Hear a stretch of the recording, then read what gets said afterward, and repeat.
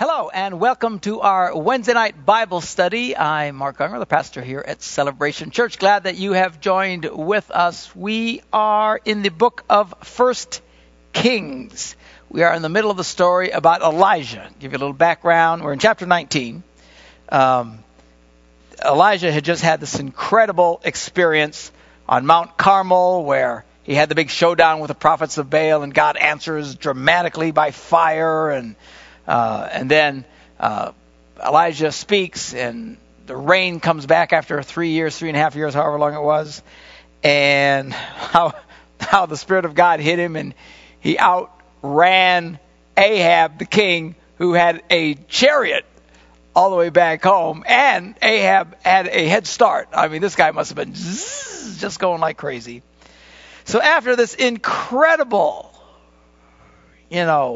experience of seeing God move so dramatically by his word, we see in verse 19 that Ahab then tells Jezebel, look, this is what Elijah did, blah, blah, blah, blah. So Jezebel sent a message to Elijah. Again, we talked about this last week at the end of the Bible study.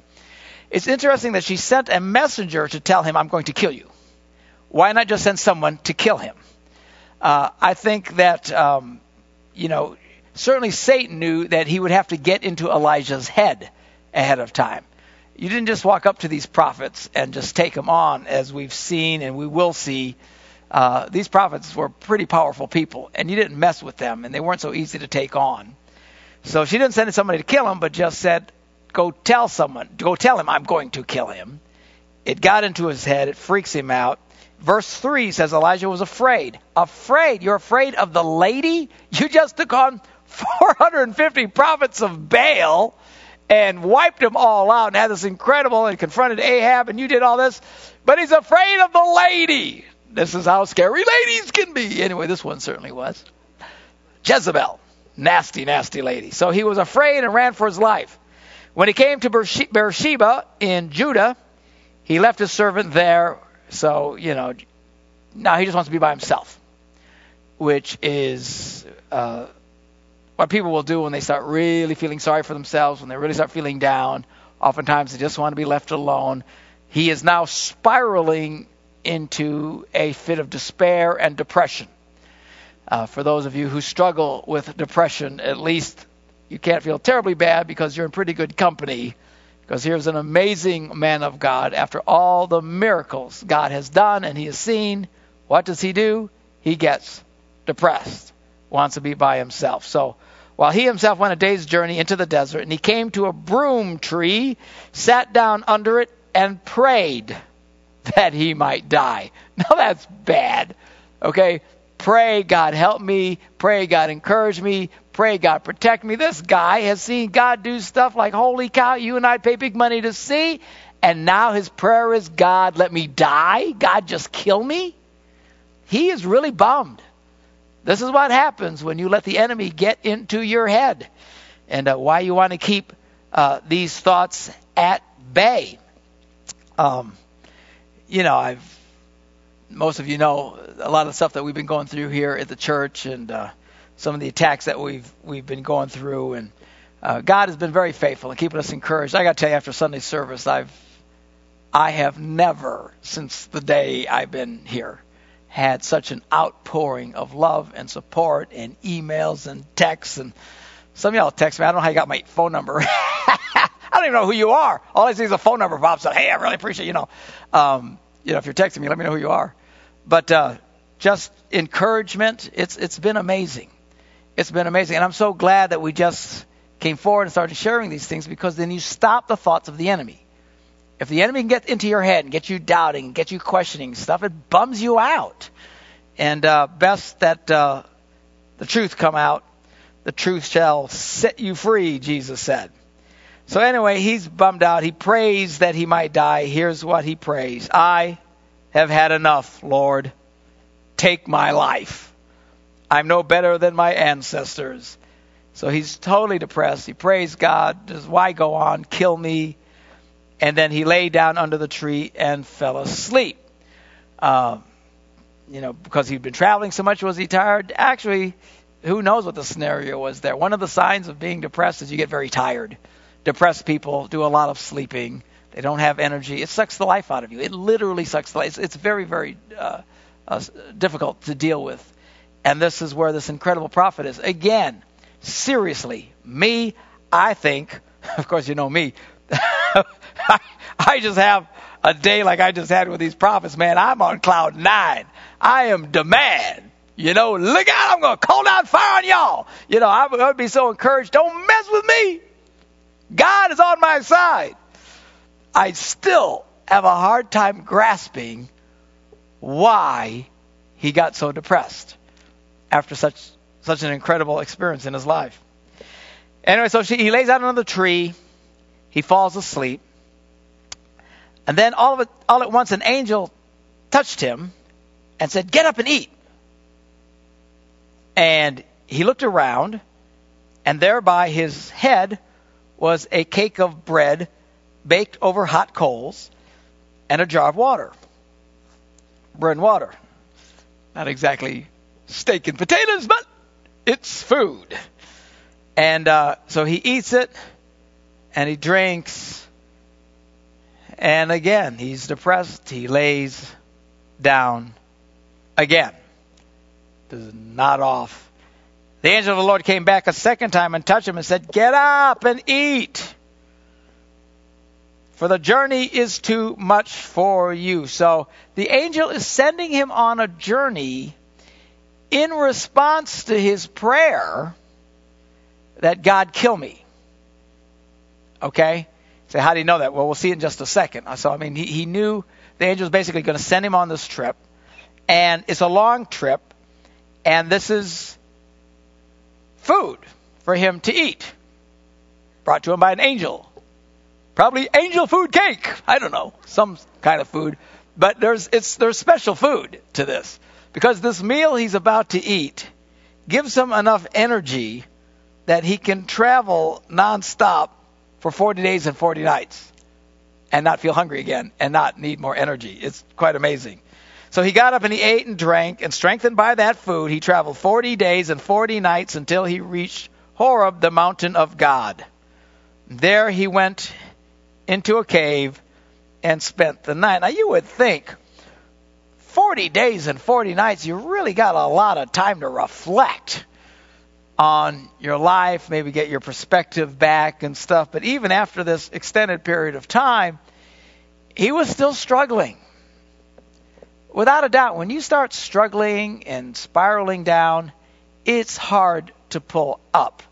And let me encourage you, unless you happen to be a prophet that God speaks to and you can call fire out of heaven, and angels wake you up and give you special angel food bread, don't try and do stuff on your own. Get some help. Reach out to people around you. If you're really carrying heavy burdens, if you're struggling in life, get the help that you need. Some of you, if you really are even clinically depressed, some of you need to go to a doctor. Get the meds. Do whatever you got to do to pull out of the thing. But if you're really struggling in life, reach out to people. Christianity was never intended to be a solo endeavor. We are not islands all by ourselves. We need people. We need the church. That's the power of the church. A lot of people are very quick to distance themselves from churches and say, "I don't need church. I got God. I can do it on my own." Bad idea. The devil loves it, by the way, when you do that, because Satan's greatest fear is when people of faith come together and lock arm in arm and really get on the same page and decide we're going to intentionally love each other and serve God, because it's his greatest fear. That's why he works so hard to get Christians going at each other. Like Paul said, so they devour each other, eat each other alive. Christians do this to each other. Unless we stop and identify and say, "No, stop, no mas. We're not going to do this. We're not going to argue. We're not going to fight. We're not going to get all bitter, nasty, and ugly with each other. We just want to get on the same page and move forward." Satan's greatest fear. So let me encourage you, don't try to be an Elijah in your own personal life. But this is what he did. He goes into the cave, he spends the night, and then the word of the Lord comes to Elijah, and God asks him, "What are you doing here, Elijah?" Now, I always find it fascinating. God asks questions like this. I mean, I've got a pretty good guess. God knew why he was there. How many of you think God probably knew why he was there? Why would he ask a question like that? In Genesis, way back in Genesis, he'd ask Adam and Eve, what happened? What happened? What did you do? What do you think God didn't know? Of course he knew. He wanted them to say it. Oftentimes God wants us to start talking so that we can be honest and open and let out what's bottled up on the inside.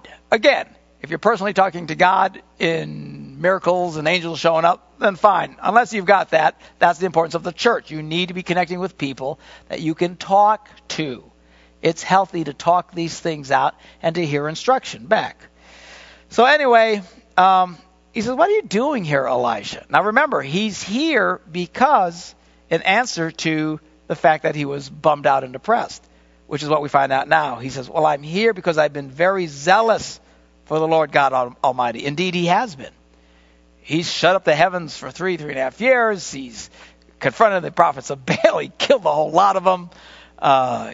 Called water back into the land. I mean, this is probably pretty powerful prophet. He, prays for the lady. She never runs out of oil or food.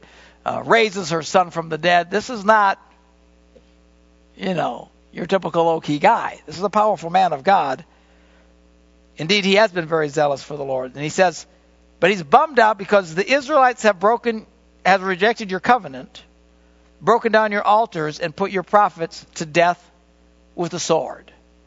I am the only one left, and now they are trying to kill me too. Well, the truth is he's not the only one left. There were references to other prophets around, and but when you get bummed out, you feel like you are the only guy there. I'm the only one hanging in there. I'm the only one who sees it. I'm the only one who can make it. And so that's why he said, that's why I'm here. I've been zealous. Things have gone wrong. Things aren't working the way I thought it would be. Now they're trying to kill me. I'm the only guy left. I just want to die. Well, the Lord says, go out and stand on the mountain in the presence of the Lord, for the Lord is about to pass by.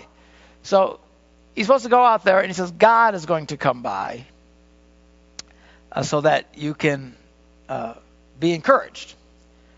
So here he goes out there, and he's waiting for God to show up. And even though he said go out and stand in the mountain, he's still just sitting in the cave. Okay?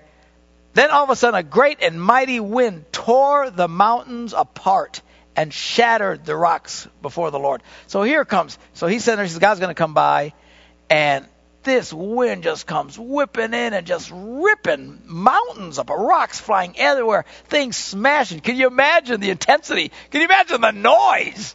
I mean, wow! God's going to come. Here comes all this crashing.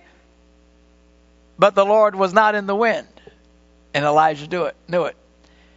He just sat there, waiting for God to show up. After the wind, there was an earthquake. Massive earthquake. Everything shaking, and wow, surely this must be God. Now God has shown up. But he said the Lord was not in the earthquake. Elijah knew it. Didn't respond. It's just an earthquake. Then after that, the fire... after the earthquake came a fire, verse 12. So all of a sudden this boom, this hot fire comes crashing down and flames are going everywhere. Wow, now God must be there, right? But the Lord was not in the fire. And then after the fire came a gentle whisper. I mean, there's been a million sermons preached on this portion of Scripture. But what an amazing thing. Here,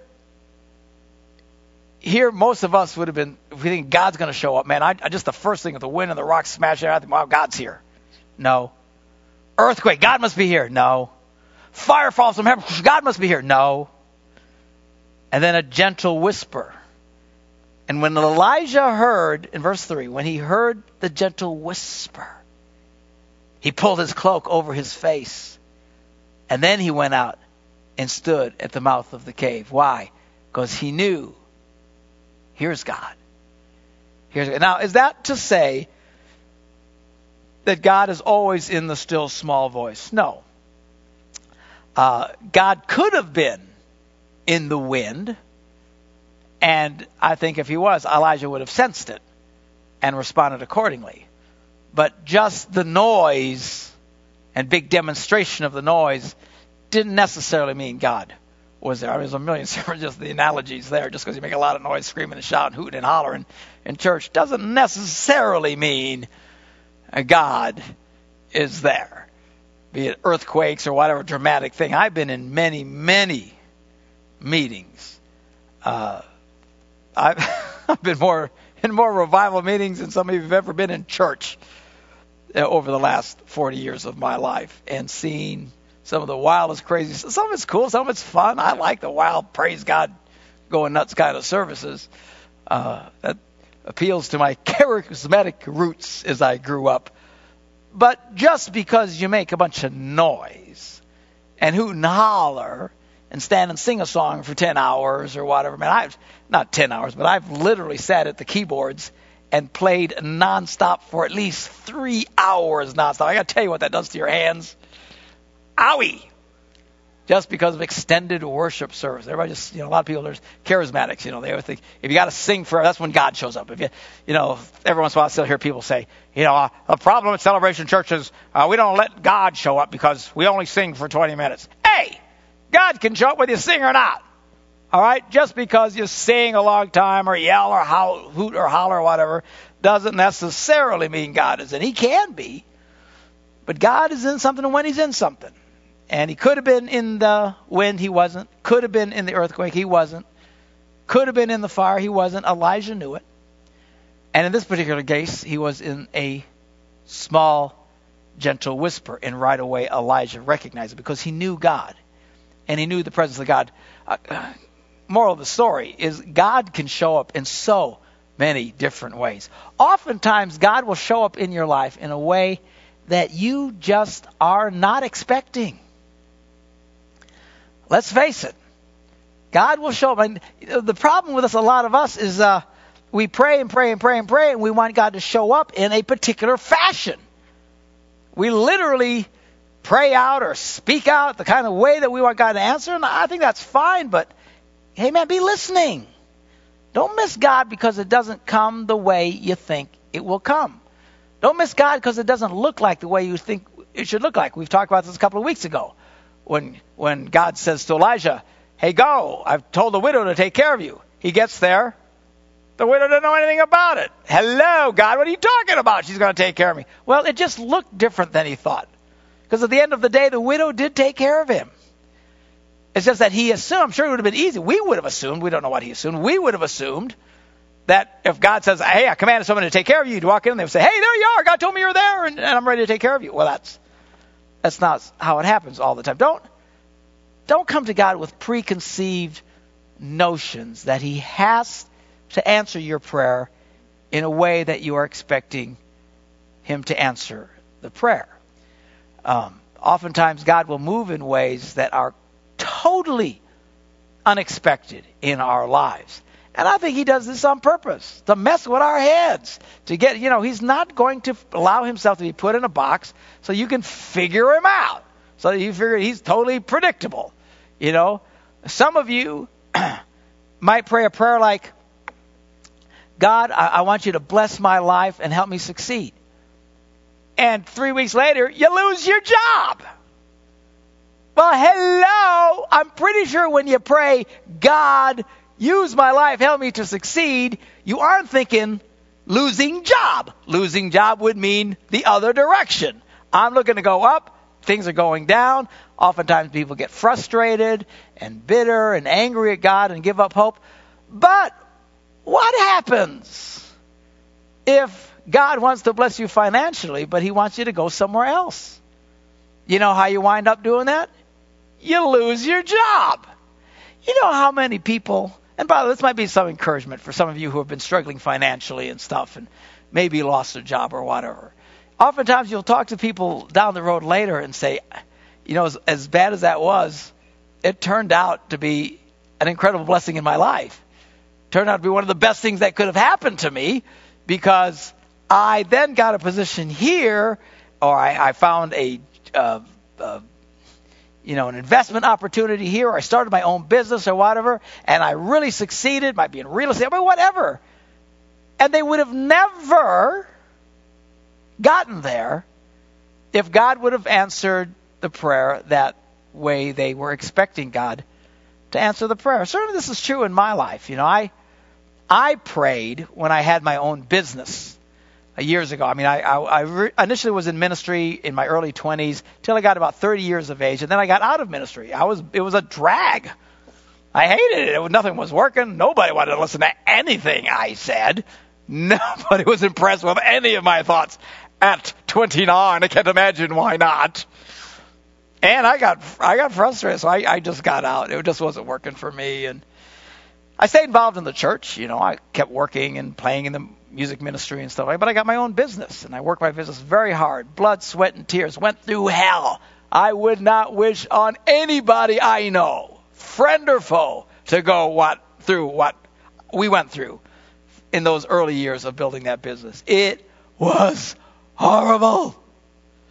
But finally things were coming together, and life is good, and we have finally our own home, and it's a nice home, and nice cars, and I got my own airplane, and things are going great, and I'm praying, God, use me in a mighty way. And then my life started going to the toilet. My business started crashing and burning. Every opportunity I thought that was going to be a good opportunity was shutting down. And I could see it coming. We were headed for trouble.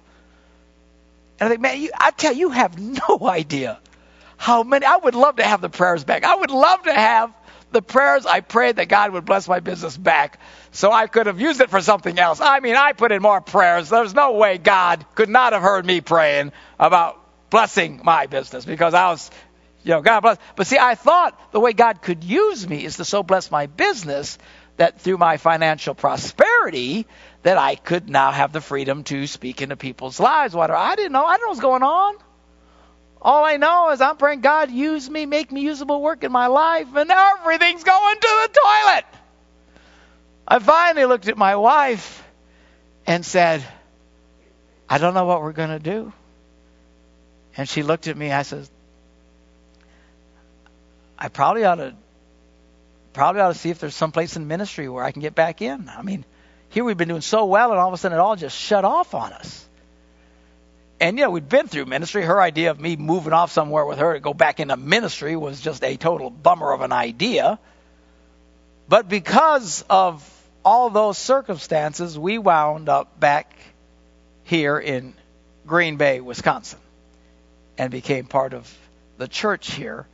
And the rest is history. And God has completely changed our lives. Did He answer my prayer? Yes. Did it look like I thought it was going to look? No. It looked horrible. But don't lose heart.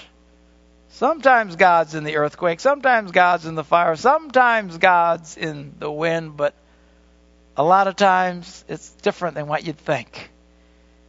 And God, in this case, was in the still small voice. And then he comes out when he hears God. And then the voice says to him, what are you doing here, Elijah? Hello, I thought we just had this conversation. And he repeats again, I've been very zealous for the Lord God Almighty. By the way, isn't it interesting how sometimes God will repeat himself? Even Jesus, when he was talking to Peter after he had been raised from the dead, he says, hey, Peter, do you love me? He says, oh, Lord, you know I love you.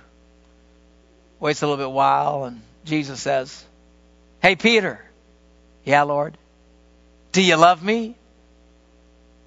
Lord, I told you I love you. I mean, obviously, I love you. I'm very committed to you. And a little bit while goes by, and Jesus says, hey, Peter, yes, Lord. He says, do you love me? And the Bible says it really bummed Peter out. He says, Lord, you know I love you. It distressed him. Why would God keep asking us the same question? Why does God sometimes take us through the same trial and test over and over and over again? Anybody been there before? Because sometimes we just don't get it the first time, second time, third time. Sometimes it takes us 20, 30, 40 times before we start to get it. And you know what? God is extremely patient.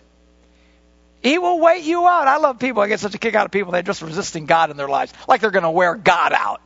God's trying to speak to you about something. You're fighting God. How many times I've heard people say, I was fighting God. Some of you listening right now, you know there's been times in your life when you were fighting God. Do you have any idea how stupid that sounds? I am fighting God. God wants me to do something, but I don't want to. Who do you think is going to win if you're fighting God? Who do you think is going to last out the longest if you don't want to do something that God wants you to do? Do you think God's up there going, oh, I hope they give in soon because I can't take much more of this? You think God is worth, man, he will wait you out, dude. He'll wait you out till the day you drop over and keel over in the grave. Don't try to have a staring contest with God. You're going to lose. Give in already. Let God do what he wants to do in your life. So God asked him again, what are you doing here? So he said, I've been very zealous for the Lord God Almighty. The Israelites have rejected your covenant, broken down your altars, and put your prophets to death with the sword. And I'm the only one left now. They're trying to kill me too. The Lord said to him, go back the way you came. Go to the desert of Damascus. When you get there, anoint Hazael king over Aram. What? What I'm trying to tell you here, I'm bummed. I'm trying to tell you here, my life sucks. I'm trying to tell you everything's horrible and I need to die. God goes, yeah, okay, yeah, I heard this already. Now go back the way you came. When you get over to the Hazael, over Aram, anoint him king. And then also anoint Jehu, the son of Nimshi, king over Israel. And along the way, you're going to meet this guy named Elisha, the son of Shaphat from Abel Meholah, whatever, to succeed you as prophet. In other words, God just said, yeah, you're depressed. I get it. Go to work. Get off your butt and start moving. I got stuff for you to do. God, at this point, doesn't even answer him. I'm the only one left. I'm going to die. Things are horrible. Yeah, blah, blah, blah. Go out there and do all the stuff I want you to do. He says, Jehu will put to death any who escape by the sword of Hazael, and Elisha will put to death any who escape by the sword of Jehu. This will make sense a little bit later. Right now, he's speaking about stuff like, I don't know what God's talking about, but we see this king a few chapters down the road here. And then he finally says to Elijah, oh, by the way, Mr. I'm the only one left and I'm going to die. I reserve 7,000 in Israel whose knees have not bowed down to Baal, and all whose mouths have not kissed him. So, Mr. Boo-hoo, I'm the only one left. Get off your butt. Get back to work. I got stuff I want you to do. And by the way, there are 7,000 people in Israel who have never bowed down to worship Baal or kiss the altar. You ain't the only one. And Elijah gets up. He goes back to work. Starts to do what God called him to do. And then we find out what happens to Elijah. And he's going to meet Elisha, who's going to succeed him as prophet.